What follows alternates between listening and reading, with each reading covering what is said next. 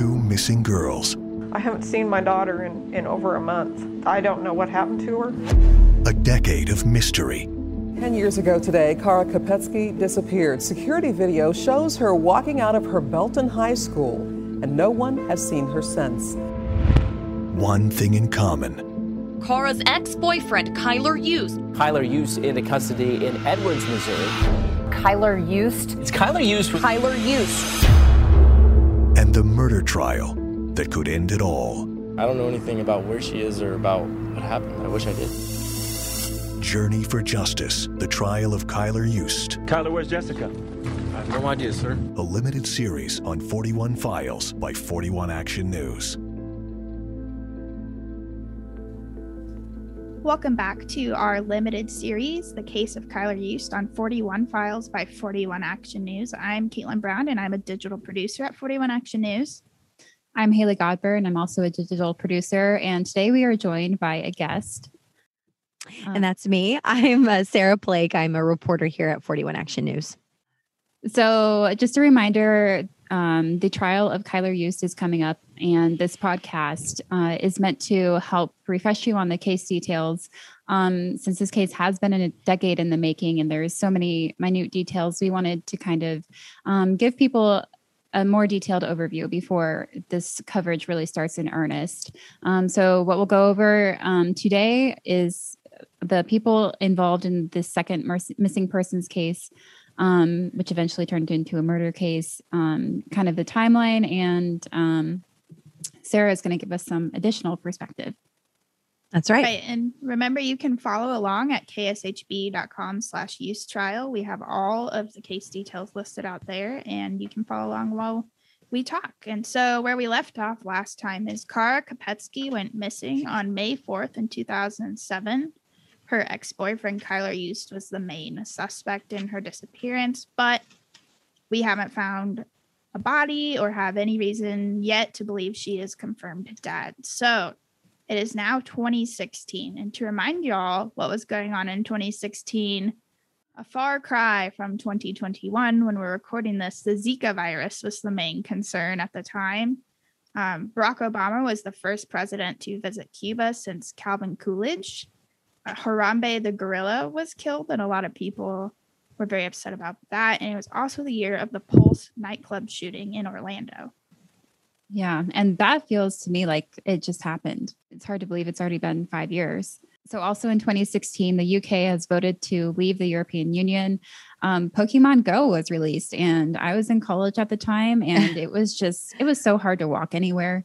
Like, people always on their phones. Admittedly, I was one of them occasionally. Also that year, the Rio Olympics took place, and that was the first Olympics to take place in South America, actually. And then, of course, later that year, Donald Trump was elected president. We are back in Belton, Missouri for this portion of the case. So Jamie Runions reports her daughter, Jessica Runions, missing on September 10th of 2016. Jessica was 21 at the time, and she had been at a party in Grandview, which is slightly north of Belton, but still south of Kansas City, Missouri. And she was last seen at that party on September 8th, and she was with Kyler Yost and had not been heard from since. Investigators determined witnesses last saw her at 11 p.m., and they left in a black 2012 Chevrolet Equinox that belonged to Jessica. Witnesses told the police that Kyler was drinking heavily and he was acting possessive of Jessica and aggressive towards others, and that the two were arguing. So Sarah, I want to bring you in here. Like, do you remember what was the relationship between Kyler and Jessica? Were they dating at the time? Well, from what I know, Jessica had been with another guy. Like, she had another boyfriend at the time. But from my understanding, she and Yost used to talk. So, when we say we used to talk, that means, we were kind of together, kind of not. But at that time, they were not boyfriend and girlfriend. Jessica was with someone else. And that's kind of what people were confused about when it came out that she had left the party with Yost. People were wondering, well, where was her boyfriend at? Why did she leave the party with Yost? That kind of thing. Yeah, and do you remember what the relationship was like between Jessica and her mom, Jamie? Were they close? Like, was it just them? Oh yeah, yeah. Jessica has sisters. Jessica has a really tight knit family. Her mom and her aunts, and then on just extended family members, and they were all really close. They were all tight knit. Jessica and her mom talked all the time, and so obviously, when you're that close with your mom and you text all the time, it's something's wrong when they don't answer. If I could for a minute just go back to the point, witnesses were saying Kyler was acting possessive of Jessica. And Sarah, you said they used to talk, but Jessica was kind of maybe involved with another guy at that time. In our last episode, we talked about how Kyler had similar jealousy with Kara. And he kidnapped her on April 28th. And that was kind of prompted by her talking to another guy. So just kind of some parallels there between the two cases. Yeah. And, I don't really know too much in detail about Jessica's relationship with Kyler. But I think knowing what we know, definitely those parallels are easy to point out. Moving on, September 9th, a little after 10 p.m., another family member reports Jessica missing to the Kansas City, Missouri Police Department. And they do that when they're not able to get in touch with Jessica. And she's never seen alive again after that party. No one hears from her again after that party. And she was supposed to have a doctor's appointment on that same day, September 9th, but she never met up with her mother there. So to recap, she was at the party on September 8th. On September 9th, an unnamed family member in the court documents reports her missing to the Kansas City police. And then on September 10th, her mom reports her missing to Belton police. The same day, on September 10th, when she's listed as a missing person, the Kansas City, Missouri Fire Department responded to a car fire. It was at 95th Street and Blue River Road in Kansas City, Missouri. That's in Jackson County. And it was around 1:41 a.m. that they found this car fire. Turns out it was Jessica's car that Kyler and Jessica had left the party in. Sarah, what was it like in the newsroom when they found Jessica's car? Was it immediately connected? What was going on? Oh man, when that happened, everyone felt like things weren't going to turn out well. You have her car. Just one thing started, happening after another. She goes missing, can't find her. Her car turns up burnt to a crisp. And then, and we'll probably get to this here in a minute. Then you get to, kind of the next couple days, and Yost was arrested for the charges relating to burning her car. So he gets arrested for that. And then you see his mugshot, where it looks like he, you can kind of see how his face had a really bad sunburn. That's kind of what I can compare it to. And so people just immediately start kind of connecting the dots, even though at the time, we still don't know how this trial is going to turn out. But when you start seeing those things pile up, people are kind of starting to think that Jessica's not going to be found alive. So that same day, September 10th, a witness comes forward to police. In court documents, he's identified as JC, and we can assume from other things we know about the case that this is Jessup Carter, who is Kyler Yost's stepbrother. So Jessup tells Belton police that he was with Kyler, and Kyler told him that he had strangled and killed Jessica and just said she was gone. He told Jessup that he dragged her body into a wooded area, but couldn't get her very far in. He also said that Kyler wanted him to help burn Jessica's car, and Jessup saw him set her car on fire. And so, Sarah, you mentioned his mugshot looked like he had a sunburn, and Jessup told police at the time that Kyler had burned his hands and face when he was doing that. So Jessup did take Kyler to his home in Edwards, Missouri to heal from those wounds. And then he called police when he was able to get away from Kyler. Right. So you've got Kyler's own family turning him into police for burning this car. And so That's pretty solid testimony. And on September 11th, so the day after she was reported as a missing person at 9:36 in the morning, a search warrant was served at Jessup's mobile home in Benton County in Edwards.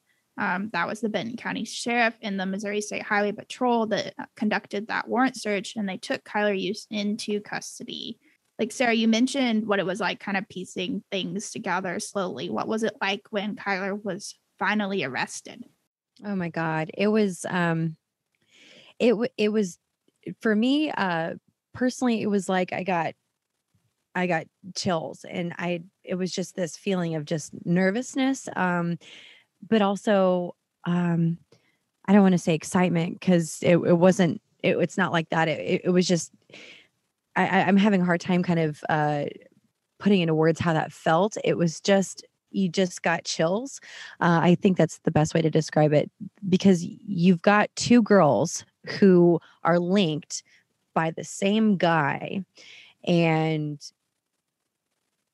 for the longest time, people have been saying, that Kara needs justice. And then now we've got Jessica Runions, who was with the same guy. And it was just everything kind of piling up on top of each other. And you could just feel it in the newsroom, that this was huge. And it also started kind of giving us an idea of like, where's Jessica, and are we going to find Kara too? So her body wasn't found in the burning car. And, he mentioned that he told Jessup that he had dragged her into the woods. So, like, with no body, how was Jamie Runions and the rest of the family? How did they react to this arrest? Yeah, that part was still crazy, because, her burned car was found. He was charged, arrested, charged even before she was found. And so at that point, they still were doing searches. They were still saying, we just want to get Jessica home, because obviously the family, you still have to hold out hope that your loved one is going to be alive, even though you've got all of these things that are probably telling you otherwise. But they were still searching. They were still very hopeful. I think Jamie Runions, her mom, didn't really talk that much. It was a lot of her, it was like Jessica's grandma or, other family members. But they had said, look, we're just glad that he used, he's arrested, and maybe something will come out of that. They were just kind of trying to just hold out hope, but at the same time say, look, I think that, the law enforcement's going to take over from here. Yeah, I can't even imagine, Sarah, you described that feeling of like nervousness, and I can't even imagine what the family was feeling, like you said, you want to hold out hope, but then there's all of these circumstances. So it just like, you can really feel for them in that moment. Yeah. So eventually Jessica's body is found. That happens on April 3rd, 2017. That's about 7 months later from when she went missing. A witness tells the Cass County Sheriff's Department he found human remains near 233rd Street and Y Highway. In our coverage later, we found out that he was a mushroom hunter, and he came across those remains. Law enforcement officers go out there and they find the remains as well, including a skull and bones. And then just a day later, on April 4th, they find a second body, which is clearly an older set of remains. And Sarah, can you talk about what that was like the 2 days there that they found both of those sets of remains? Oh, again, and I just got chills all throughout my body just thinking about that, because your heart starts pounding and you're like, oh my God, this is it. Once they said they found a set of human remains and then they identified it as Jessica, I mean, it was just like, it's just so much heartbreak, because you wanted her to come home alive, but at the same time, you're like, oh my God, thank God they found her. And then you find out about another set of bones. Who else could that be? It's Kara. And it was just like mind blowing.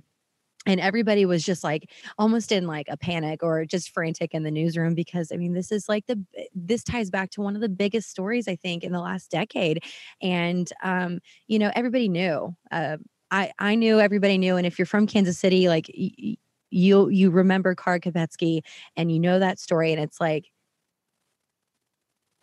it's unbelievable, but you just feel just this overwhelming sense of like just sadness, because what you thought happened really did happen, and they're not coming home alive.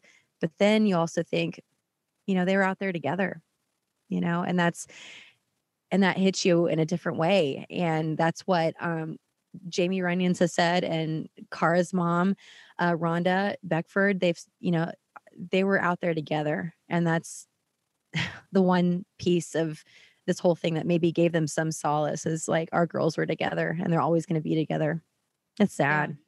Yeah, that's really powerful. And I was wondering too, if there was any sense of closure. You mentioned that, Jessica's mom was just saying, I just want her home. Was there any sense of closure after their bodies were found, that, okay, they're found, they're coming home, we can lay them to rest now? Yeah, I mean, at least they had that, because I know with other families who are missing a loved one, they don't know where their loved ones are at. But in this case, finally, they found out where they are so that they could give them a burial, give them a place where they can go visit them. It's not the outcome obviously they wanted, but at least that they knew where their girls finally were. So I guess it's not full closure, because then you think about justice and what needs to happen after that. But yeah, they were happy to have their girls back. Right. And just to circle back on the timeline there, Jessica's body was identified 2 days after it was found at the Kansas City Medical Examiner's office. They used DNA and dental records to identify her. But Kara's remains were so old that they could not process those locally. Those were sent to the FBI crime lab in Quantico, Virginia. And so she wasn't officially identified until August 16th, so several months later. Like, do you remember what it was like waiting for that positive confirmation? Oh my gosh. It was like, you wanted to just find out then and there. I mean, because like I said, everybody in Kansas City, I feel like once that news came out, they already knew it was Kara. Like I said, who else could it be? But you just were praying like day after day that somehow they would finish their analysis sooner, or just so we could all know. But yeah, when that did finally happen, it's like 10 years later, 10 whole years, and you just hoped so bad that the family would someday get justice. And then like 10 years pass, and you wonder if they're ever going to find her. And then she was, and she'd been missing for 10 years, a whole decade. Yeah. This moment in time sticks out to me, just because it was not too long after I started working in our newsroom. And I was kind of getting reacquainted with this case after having grown up in Kansas City and kind of hearing about it. But I just remember the day we found out that it was Kara. I remember our assignment editor, Steve Couch, just standing up behind the assignment desk and shouting across the newsroom, "It's Kara." And then it was just like, heads down, work, get that news out there. And that's one of the moments in time that really is kind of frozen in memory for me. For me, you want to cry, and because it's just such a powerful moment. And but then you still have to do your work, and you still have to work on trying to organize getting out this news and getting interviews with the family and things like that. I mean, it was just everybody, all hands on deck. So that's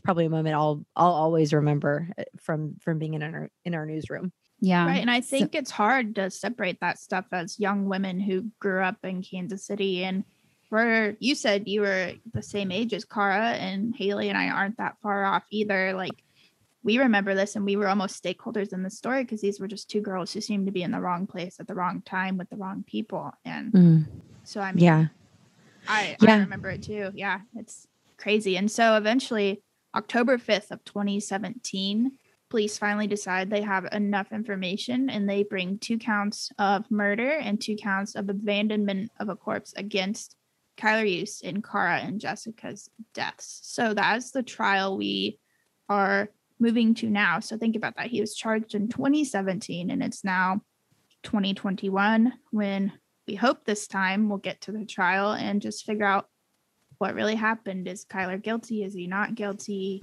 What will the families get to learn about this case? Sarah, we kind of want to now just ask you a little bit more about your perspective on this case, and kind of your perspective too as a Kansas Citian, in addition to as a reporter. So Caitlin and I talked about on the last episode, we grew up in Kansas City as this case was unfolding. You did as well. You went to school at KU in Lawrence, which is not terribly far away as this was all happening. Can you talk about what you remember from that time and how you saw it affect the city? Yeah, actually, when this happened, when Kara Kopetsky went missing, she was 17 at the time. I was also 17 at the time. I've talked to her family, and I'm like, I just want to tell you how sorry I am for everything, because it hits me. It hits me because Kara's birthday is like a couple days after mine. I mean, she would be my age right now. I mean, and to have this happen and to have her go missing for that long, and then all of this happens, it's bam, bam, bam, they're found, and then the charges, and it affected me to just think about what if that were me. And then in 2016 and stuff, I had been with the station here at 41 for a year or so, a little over a year. And these are some of the biggest stories that have ever hit Kansas City, that have happened in Kansas City and the surrounding areas. And people who don't even know these families are invested. They care about these girls. And that's kind of where I said that it affected me. I mean, I didn't even know Kara Kopetsky back then. I was 17. I was in high school, seniors in high school. And, and then to think about me now in my profession, I've been able to grow up. I've been able to graduate from college and get this job. And now I'm reporting on this disappearance. So it whether you're in my position or just, anybody else in Kansas City, like, you care about these people, even though you don't even know them. Right. And you mentioned talking to Kara's family, and I know you've talked to Jessica's family too. How do you even go about building a relationship with these family members when they're experiencing such loss, and it's just your job to talk to them and get this coverage out there? Where do you start? Well, you just reach out and say, I'm sorry. I'm so sorry for everything. And you want to let them know that you are reaching out to them as a human being first, and probably and a reporter second.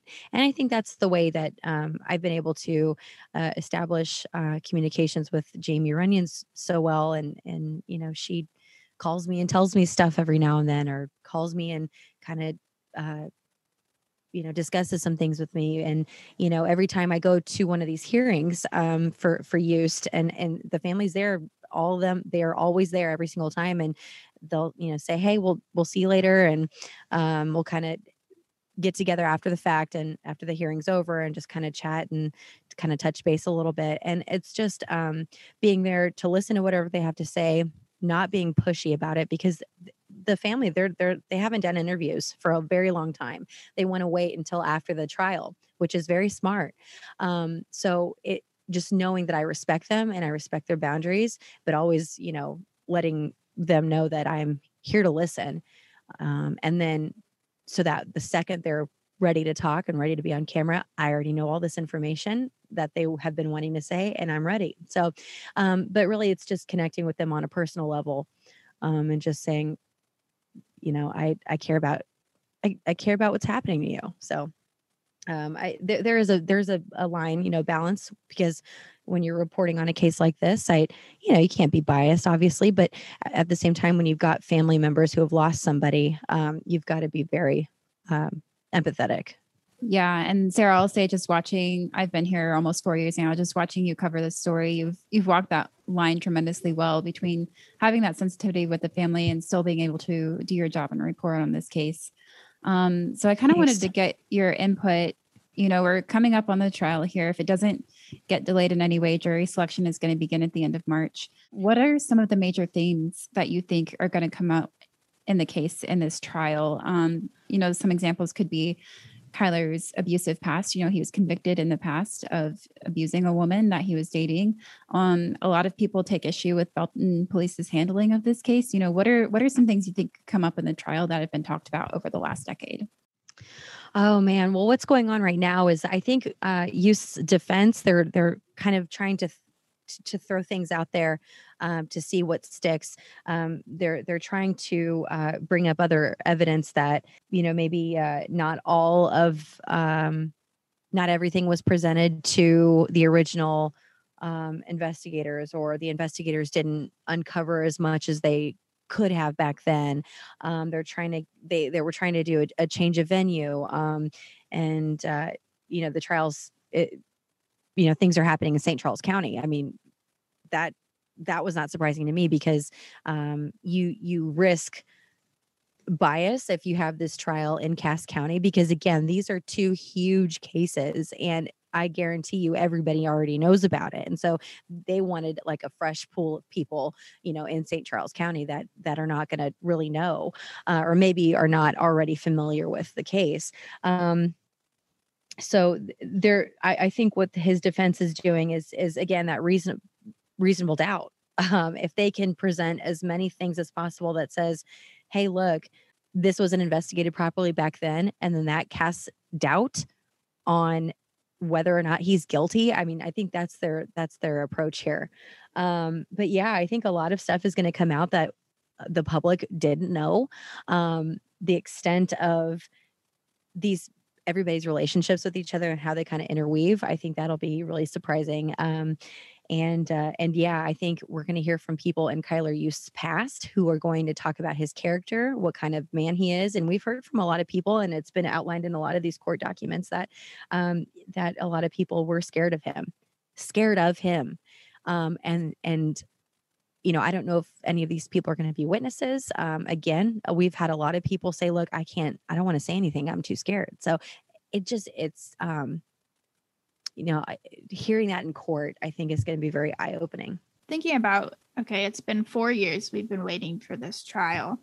Whether there's a guilty verdict or not, what does this mean for the families, no matter the outcome? Like, has Jamie given you any indication of just what the finality of this will bring to them? It's respecting the girls, to the girls, to them, their girls have had to wait so long for justice to figure out, to say, this is what happened to them. This is who did it. Whoever that is, whatever happens out of this trial, they want to be able to know that their girls were spoken for, that somebody stood up for them, and that will all be put, this will all be done, and they can move on and well, not move on, but, try to work towards some sort of closure, because as I said before, yeah, they've been found, and that's amazing. But there is no closure right now, because this has continued to drag on for years and years and years. And these families have to keep putting themselves together. They fall apart, put themselves back together every single time. If you think about having to go through this and having to sit there and look at the man who's been charged with murdering your daughter, and you've got to do this over and over and over again and sit through all these delays, years worth of delays. That's tough. That's so hard for a family. And I don't know how they keep themselves together. I really don't. But they've all kind of, like Rhonda and Jamie, they've really become best friends in their support system. So at least they've got that. Kind of as three girls from Kansas City, we kind of have this feeling of it's going to bring a sense of closure to the city as a whole.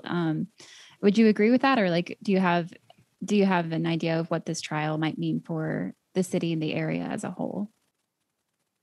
Yeah, it means that, we care. When things like this happen, we care about each other, and we want to see justice. I feel like it'll be a weight lifted in a sense, because we've all been following these cases for so long. So, Cara back in 2007.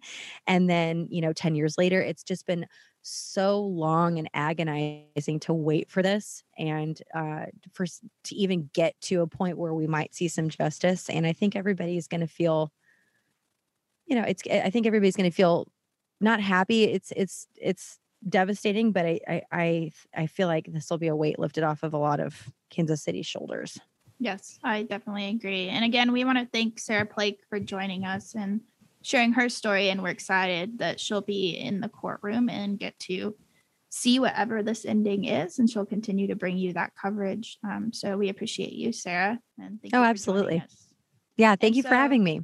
Yeah, that's where we're going to leave off for this episode. Next time, we're going to dive more into just the case and some, different points that are maybe a little gray areas. And we're going to talk to one of our investigators, Andy Alcock. And he's been on this a long time, like Sarah, and we're going to just get his opinion on some of the things and his reaction to some of the stories that he's heard along the way. Yeah, excited to hear some perspective from him as well. Just as a reminder, that was a lot of information again, and you can find all of it on our website. You can just go to kshb.com/used trial, and we have all of the case details there for you to review. And until then, I'm Haley Godburn. And I'm Caitlin Brown, and we'll bring you another episode of this limited series on 41 Files soon.